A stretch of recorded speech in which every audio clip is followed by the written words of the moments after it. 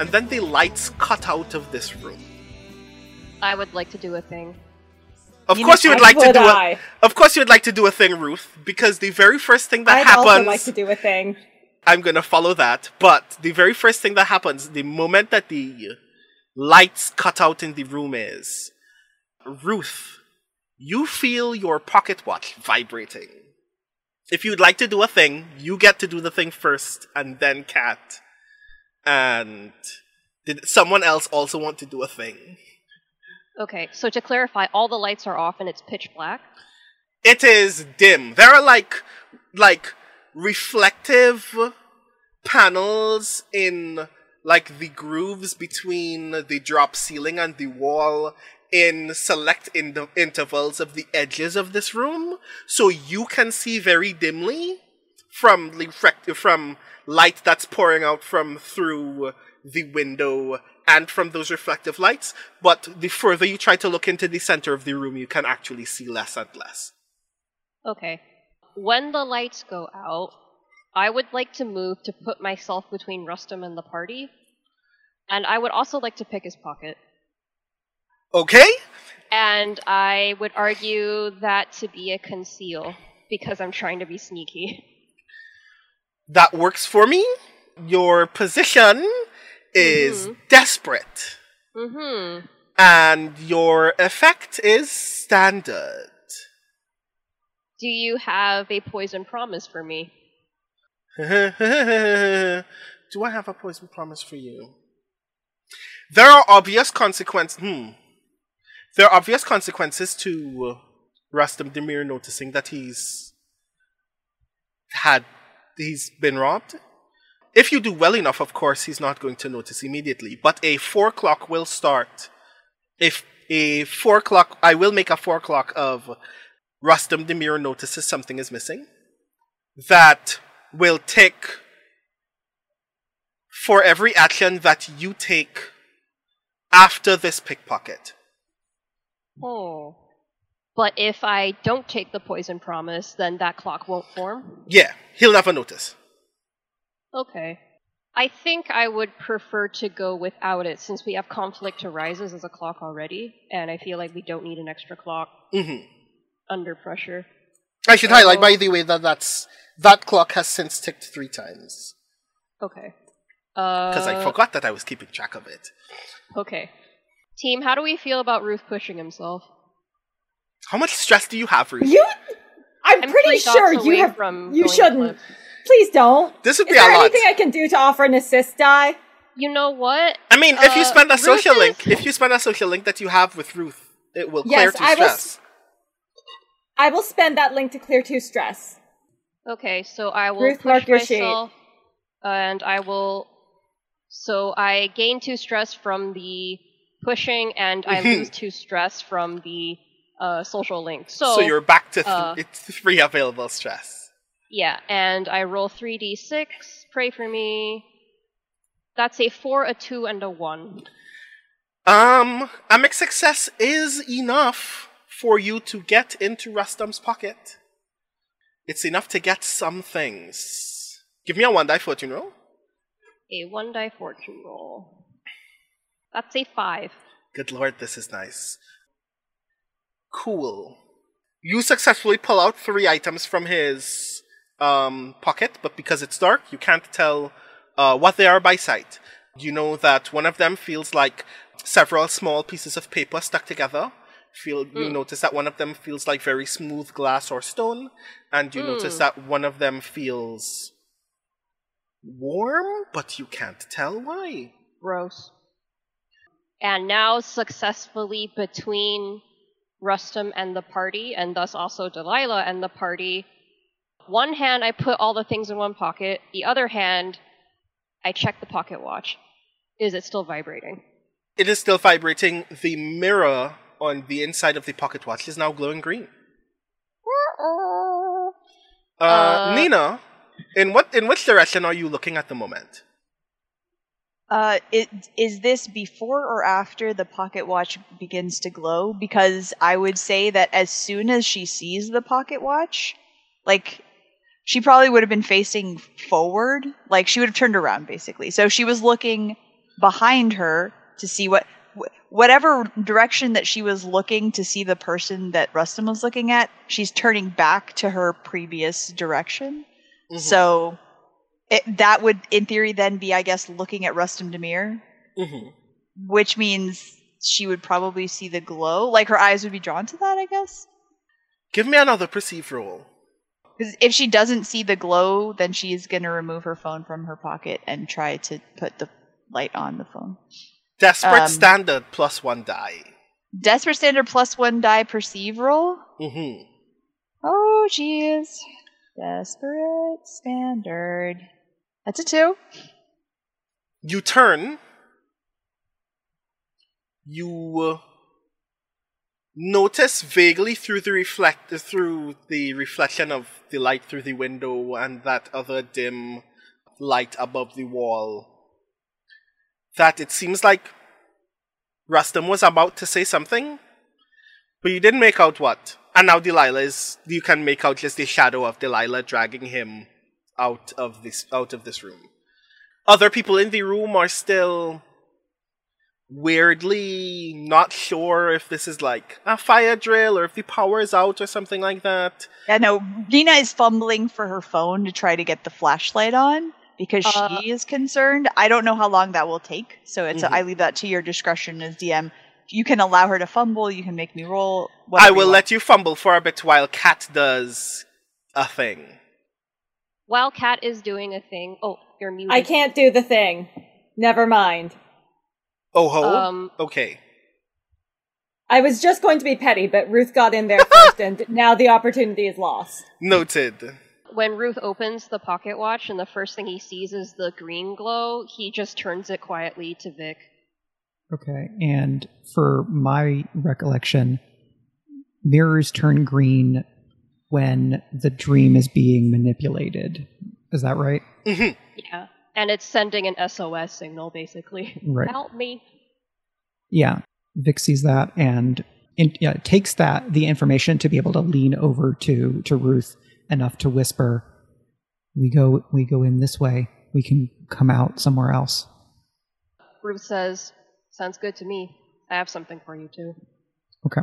So then Vic is going to use, or from memory, basically try to build a jump into the dream chain like we used to get out of the dream last time. Mm-hmm. Who's in the head of this chain? That's probably Ruth, because you've got the watch. I am holding the watch, so I'm guessing everybody else goes in first, and then I go in. No, to pull the watch in after me, so to speak. Okay, so I'm thinking Vic followed by Kat or Nina, in the middle, and then Ruth in the rear. Yeah, works for me. Sounds good. Time to Looney Tunes. Woo! You all step through the mirror in this pocket watch, and you find yourselves suddenly tumbling downward in what looks like endless dark. This is not supposed to happen when you enter a dream. When someone has manufactured a dream, that dream has a shape, and you're supposed to be physically present within that shape. There are already structures, there is already land. It is very unlikely for a dream to be unshaped in this moment while being actively manipulated, unless it is being freshly manipulated. You all get the very immediate suspicion that you are entering this dream almost as immediately as it is appearing. That you essentially have gotten the drop on someone. And then, when you land, you're outside the Cloud Harbor Mirador at night. It literally, like, nothing looks different at all. It looks like Mirador Street. It looks like the Mirador is in front of you. The mirrors, the windows look like windows. The doors look like doors. The streets look like the streets, and the cars on them look like cars. Ruth is going to reach into his pocket and pull out the things that he took from Rustum. Nina's checking her phone, for the record. Nina, you pick up your phone. You notice that you're having this weird phenomenon that you notice only happens not only in the dream in general, but in dreams where you are losing some level of agency, that when you attempt to read text, you notice that there is text on the screen, but you cannot parse it. I want a card from the Deck of Reveries. Aha! This can happen. And I'm gonna make you roll to find that card very suddenly. But first, Ruth, you take out the things that you picked from Rustum's pocket, and you see a phone, namely a pure glass smartphone. Because of course. Which you also notice, by the way, is locked, but when you touch the screen to bring up the passcode screen, there is a hint on the top of the passcode screen that says, Euphony said you'd know this. The other things that you notice are handwritten notes about what seems to be a medical disorder that you don't immediately get any, you can't immediately glean what it's potentially referring to, but a lot of the scribblings on this piece of paper refer specifically to higher brainwave function while, comatose or in a state that should resemble a coma through no other potential brain damage. And the other thing that you find is a small Ziploc bag with a small doll in it. It looks like a plastic doll of a small, black-haired, brown-skinned child. It feels warm to the touch for some reason. Ruth is going to give the phone to Vic, because Vic can do something with that. He's going to keep the other things, because Vic can't do anything with those. But yeah, he hands the phone over, and he says, courtesy of Demir. Oh, that's going to take some more time to look at. Do we think there's anything else here we can get, or should we beat feet? Ruth looks around, and it seems like the dream is pointing them into the Mirador. So he shrugs and says, one way in. There's actually a lot of different ways in. Did you know that? I think in a dream, all doors are going to lead to, probably the dragon in the tower. And Vic goes to the door, goes to what I'm imagining are double doors, and just pushes both of them open. Full Aragorn. Yeah. You push open the double doors of the Mirador, and the ground floor of the Mirador is no longer the ground floor of the Mirador. Ruth, what is the name of the hospital where you were first officially a nurse? Where I was first officially a nurse. It was probably called Ascension. Okay, so you can tell, and a couple of you can tell because you've been here, you've seen this place before after being mildly injured at some point previously, but Ruth, you know this place very intimately. You see the ground floor of Ascension General Hospital. You see there is a receptionist at the desk who, when you look at them, you can tell that you get the impression that you know who this person is, but when you try to settle on the features of this person, they just kind of fade away into your sight. You can't really settle on what this person looks like, just that a human being is at the receptionist desk. But the other thing that you notice rather immediately is that lots of people are running to and from all of the doors of this ground floor.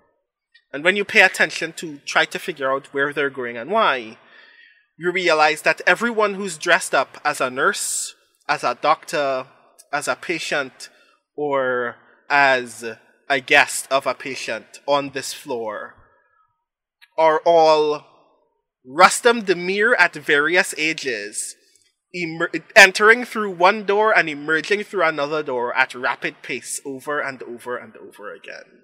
Are they all headed in the same direction? Nope. They're all moving in random directions. They seem rather panicked about something. You get the impression that they're headed somewhere and they can't get there, that the dream is actively preventing them from arriving. Would anyone like to take an action? Would it be a stretch for Nina to try to empathize to understand what exactly is going on here? Okay. Like to trying to like feel the vibe. Like she feels this anxiety, but can she maybe try to hone in on like what the anxiety might be related to, or? Well, yeah, definitely. Your position is desperate. Your effect is great. You get +1 die. Yeah? Okay, +1 die, and I've got 1 already, so that's 2d6. Alright. 4 and a 5, so. 5 is good. Okay, so. Multiple Rustums are running past you all, and then a young Dr. Rustum stops, turns to you, and says, "Right, Dr. Lopez, I've been looking for you." And he puts his hand on your shoulder, and you look down, and suddenly you're in Scrubs. There is a circular in your hand that has a sheet of paper that has the name on the name on that record is Aisha Demir. Aisha Demir. Okay. And young Dr. Rustum says, "I've been looking for you for hours now. I need you in the OR, stat." And, like, hooks you by the elbow and starts dragging you towards what is very obviously a closet. Has anyone else heard what he said, or? Oh yeah, everybody else saw. Okay, just making sure, because otherwise I would be like, going to the OR. I take it everyone is following? Yeah. Ruth is suddenly in his old uniform. This just that conscious decision. You suddenly decided, I'm gonna do the thing. It wasn't a conscious decision. It just happened. Okay, cool. So, well, that works for me. Well, you all follow towards the closet door. Dr. Demir opens the door, and it is now a very large operating room. All of the lights are off except for the main operating light that is over a very small gurney where a very large plastic doll is lying in the gurney with its eyes closed.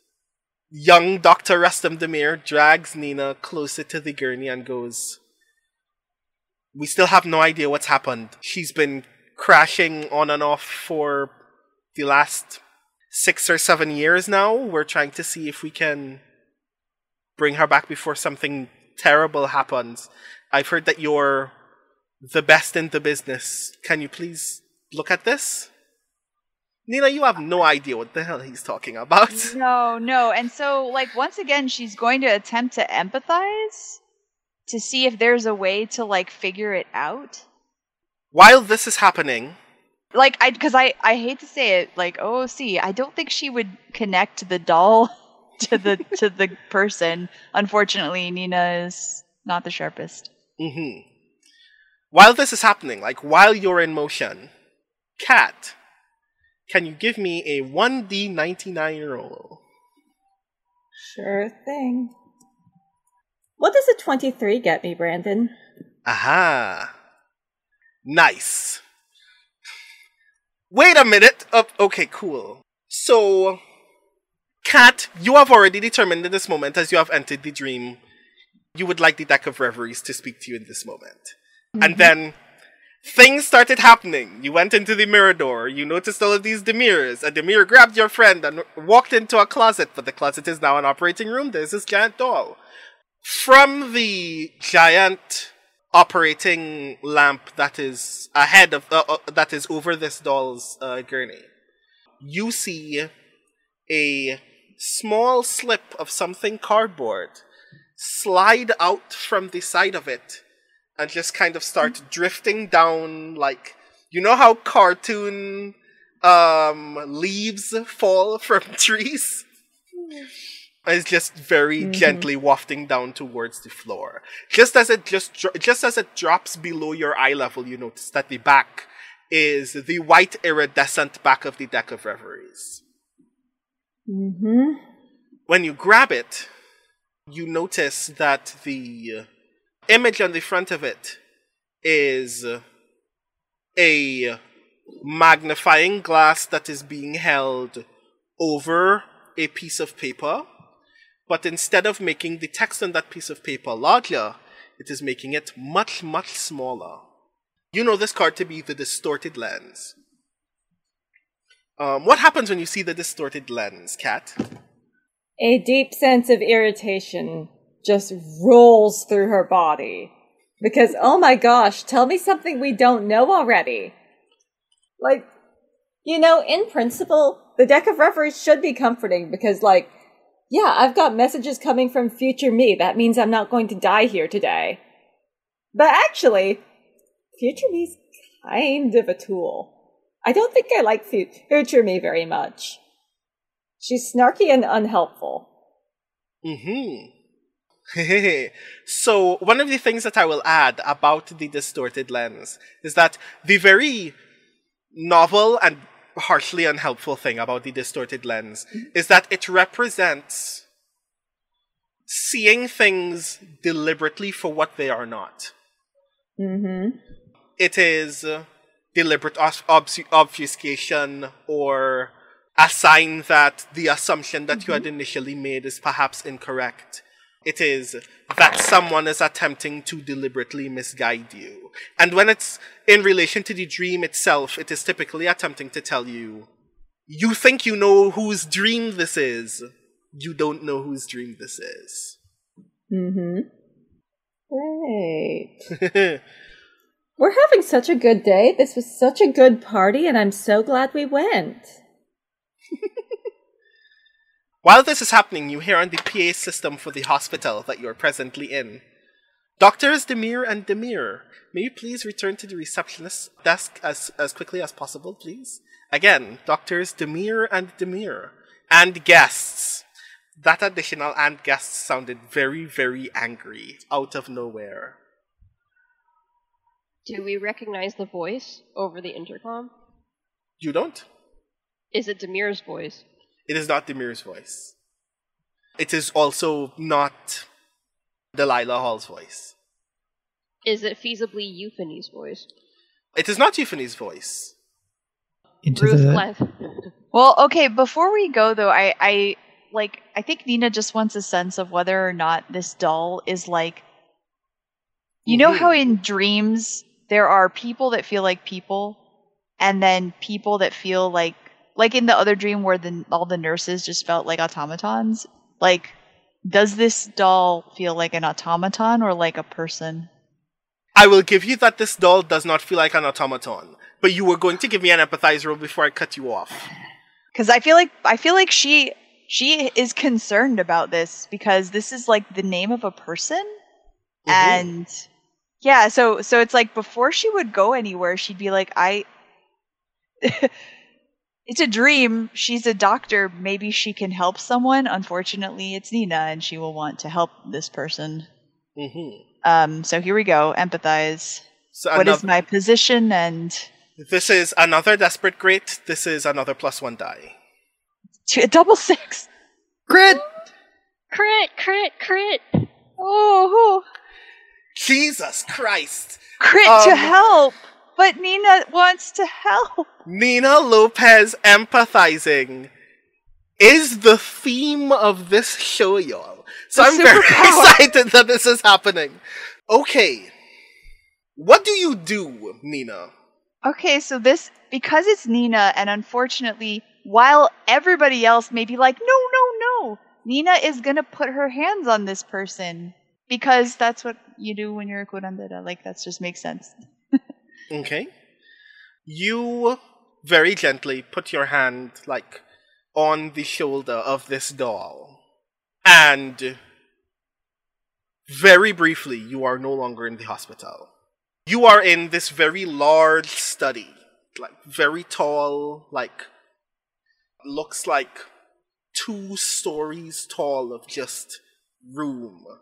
Ahead of you is this large stained glass window with artwork of a dark-skinned man holding a dark-skinned girl in an embrace. On the left, right, and to the back of you are 6 long shelves high, And all along the length of the wall, except for that stained glass artwork, just bookshelves, lots and lots of books. And at a large round glass table in the center of the room, you see a dark-skinned girl reading a very large book. She doesn't seem, you don't seem to have gotten her attention. She's just flipping through this large book, like, very eagerly. You can get the impression that she's not really reading it so much as being excited by the fact that this large book is in front of her. What do you do while you're in this room? Because of course, unfortunately, this is Nina and is an empathy flex, she's going to go closer to the girl to try to get a feel for, like, is she okay? Like, and that may allow her to see the book, that may not because it's flipping too fast. She's more worried about kind of like potentially kneeling down in front of the girl and looking into her face like, are you all right? You walk up to the table. While you're walking up to the table, you notice that the ground has started shaking. The girl doesn't seem bothered by it. She's still flipping through this book. And then when you come up to the table, she's like, hello. She doesn't look up to you. She doesn't look up to look at you. She's still flipping through the book. I don't typically get visitors, and this is the first time that I've gotten someone that I have never met before. I'm Aisha. I'm Nina. Are you okay? I don't know. I know that I'm supposed to be somewhere else, but I can't remember what that place looks like anymore.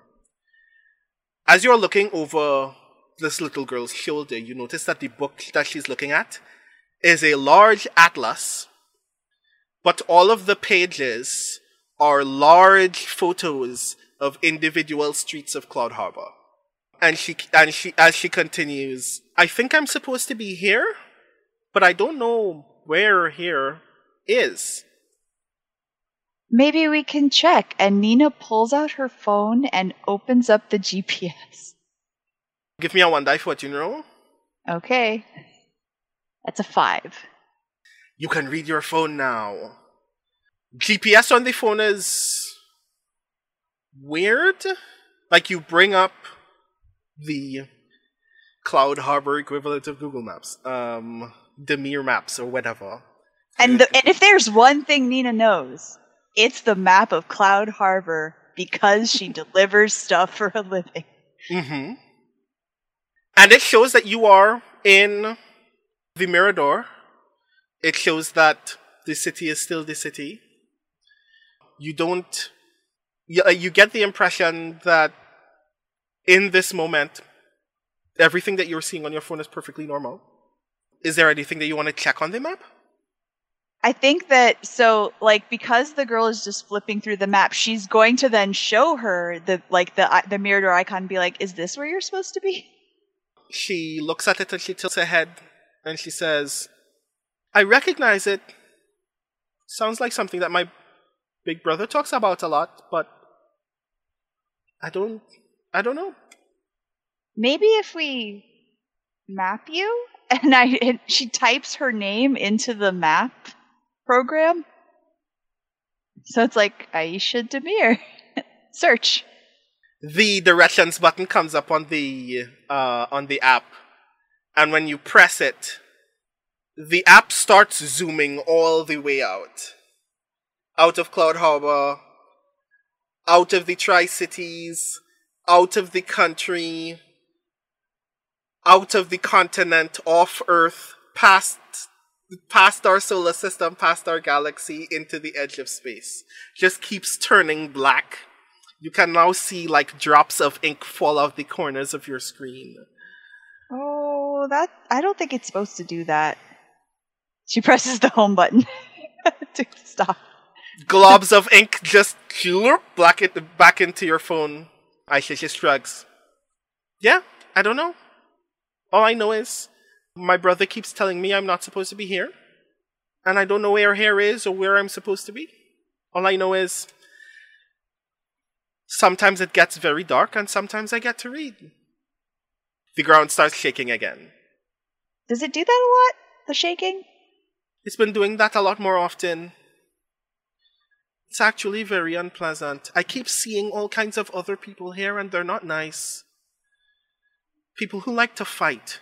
People who keep complaining that they're looking for Can't remember what they called them. Soldiers or knights or something. Oh. And they keep fighting with my brother, too. They keep forcing him to keep me here, and I don't know why. Maybe they don't know you're here. I mean, I keep asking my brother if I can go, and he keeps asking me where I want to go, and I keep not knowing. But I know that it's somewhere. Maybe you can come with me? Can I? I don't know. Let's find out. I reach out to take her hand. You take a hand. There is a door out of this study. You can just walk out of the door if you wish. Are there any reflective surfaces, like a mirror? There are no mirrors here, but there is obviously the stained glass window right in front of you. Is it shiny enough that Nina would know it can be used as a mirror? Or like Nina's looking for a way out of the dream to see if maybe she can take the girl out. And if there isn't one because the dream will not allow it, then she will go for the door.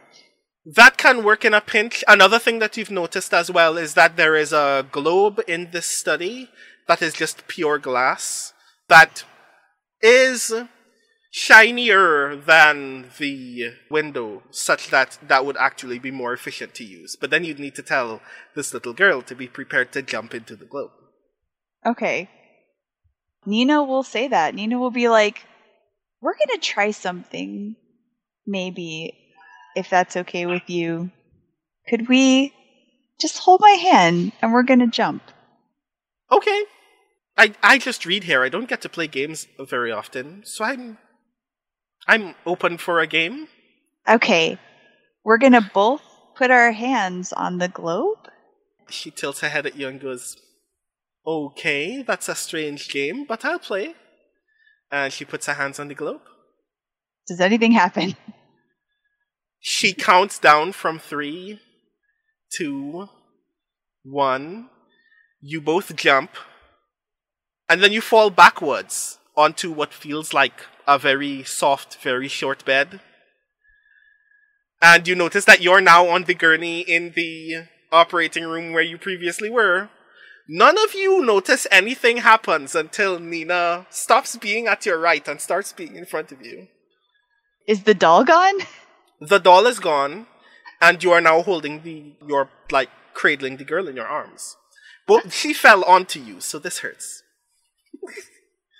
I'm going to say Ruth was taking the doll's pulse when Nina put her hands on it, so suddenly he's taking Nina's pulse, and also there is a small child. Mm-hmm. While that's happening, while you're looking up, because you're in a position... Yeah, Nina is blinking at the light, like the overhead light like you have in the surgical rooms. It's like, ah! You turn to your left, because you're now looking right up into his face. And you notice that the mirror that you're looking at now is no longer the 20-something Dr. Rustam Demir, but the 30-something entrepreneur Rustam Demir that you're accustomed to, who is looking down at you with absolute fear in his eyes. And then it very slowly but sharply shifts into something that is simultaneously anger and incredible sorrow. And he says very softly, "You don't know what you just did you?" No. And then alarm bells start ringing in the entire building. What did I do? What did I do? Ruth kicks Demir and then pulls out the pocket watch and says, "We're going." Aisha turns to you, Nina, and goes, "Are we gonna jump again?" Yes. Because Ruth said so. And Nina is definitely going to follow Ruth's lead on this one. Ruth is imagining really hard, focusing on his apartment again. As Okay. the way out. So not back to the Mirador, back to his apartment. Okay.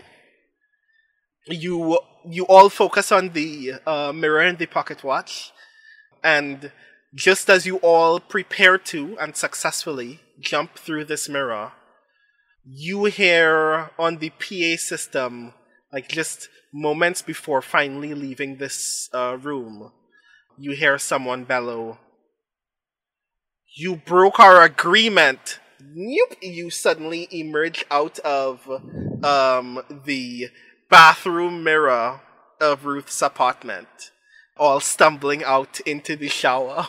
It's a very clean shower. Ow, my shin! Yes, all of you just kind of collide on top of each other this 7 o'clock at night. And the sound of Nina worried about her shin is... Nina would actually be like, "Oh no, my dress!" And that's the very end of tonight's session of Girl by Moonlight Fractal Spire. So, what have I done? What did I do? Yeah.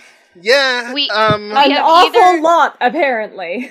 We have either dream napped an actual child into the waking world, or we have a bottle of Psyche again, like with Siobhan. Oh no, you have a small child with you. Oh, okay. Now we're kidnappers. This is great. Yeah, this never goes poorly at all. As soon as Vic hears a third of this, Vic will have a plan. So yes, I did not immediately imagine we would have gotten to learning this thing, but then we got to learning it, immediately doing a thing about it, and immediately complicating further things, so that's also going to be fun. Also, technically, this is a successful mission in its own right. So we finally got to start and finish a mission in the same session. I'm so sorry to you all. So yes, how do you all feel about what has just transpired? That was extremely unexpected and delightful. Indeed. You're all going to have to put up with actual sibling Ruth, which none of you have ever seen before, so that's going to be very exciting. Oh, this is about to be heartwarming as shit, isn't it? I imagine all of this is going to be very cute and also very weird. So yes, I'm very excited for what happens next, and I can't wait for when that happens. But until that point, I would like to ask all of you lovely people to please tell all the lovely people in chat who you are, what you do, and where people can see you next. Starting with Mike. And I would like to begin by reminding Mike that there is a physical place where some people might actually see you next very, very soon, if I am not mistaken. So please let people know about that as well. Sure thing. I am Michael R. Underwood, aka Mike. I have been Vic Sane's The Guardian. I'm one of the co-hosts of Speculate. You can watch me play video games and talk about games at twitch.tv/TurboTango. And on November 19th, here on this channel, you can see Speculate and various friends doing amazing cool things, including the Anchor segment, which will be a game GM'd by our very own Iori Kusano. And that's me.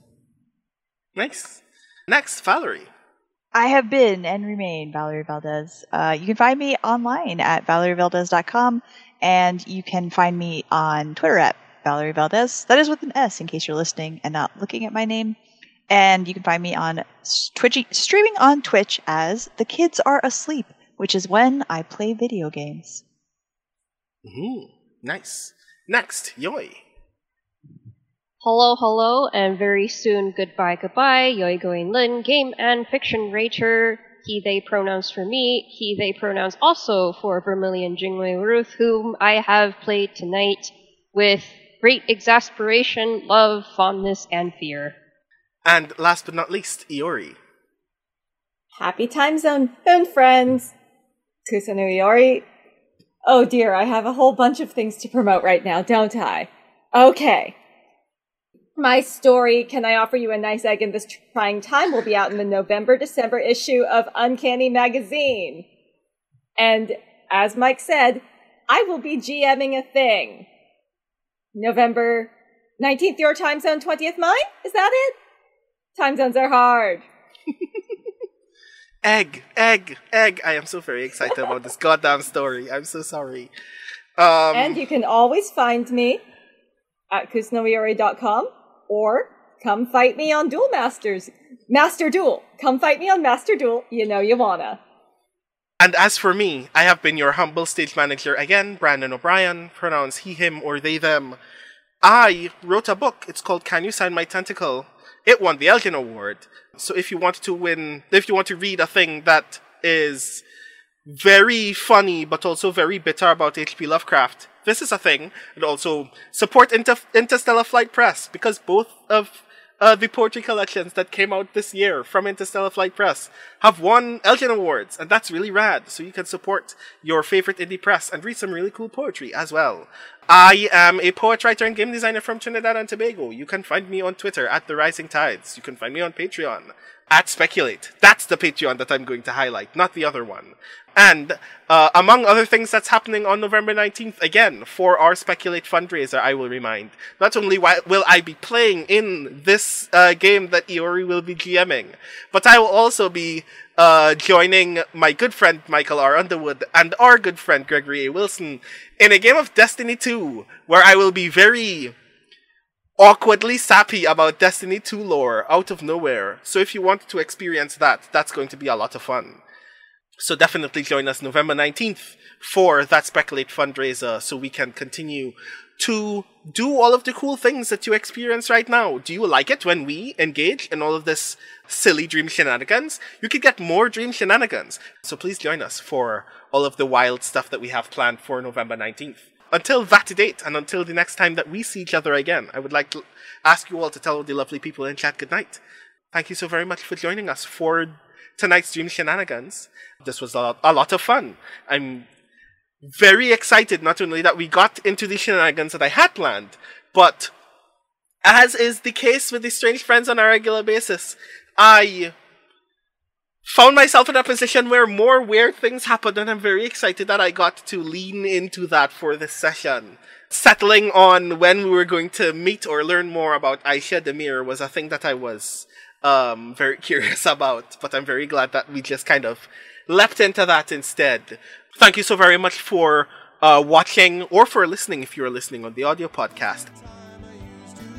The theme music for Speculate is Yellow Wood by Greg's band The Road. Find out more at www.thebandtheroad.com.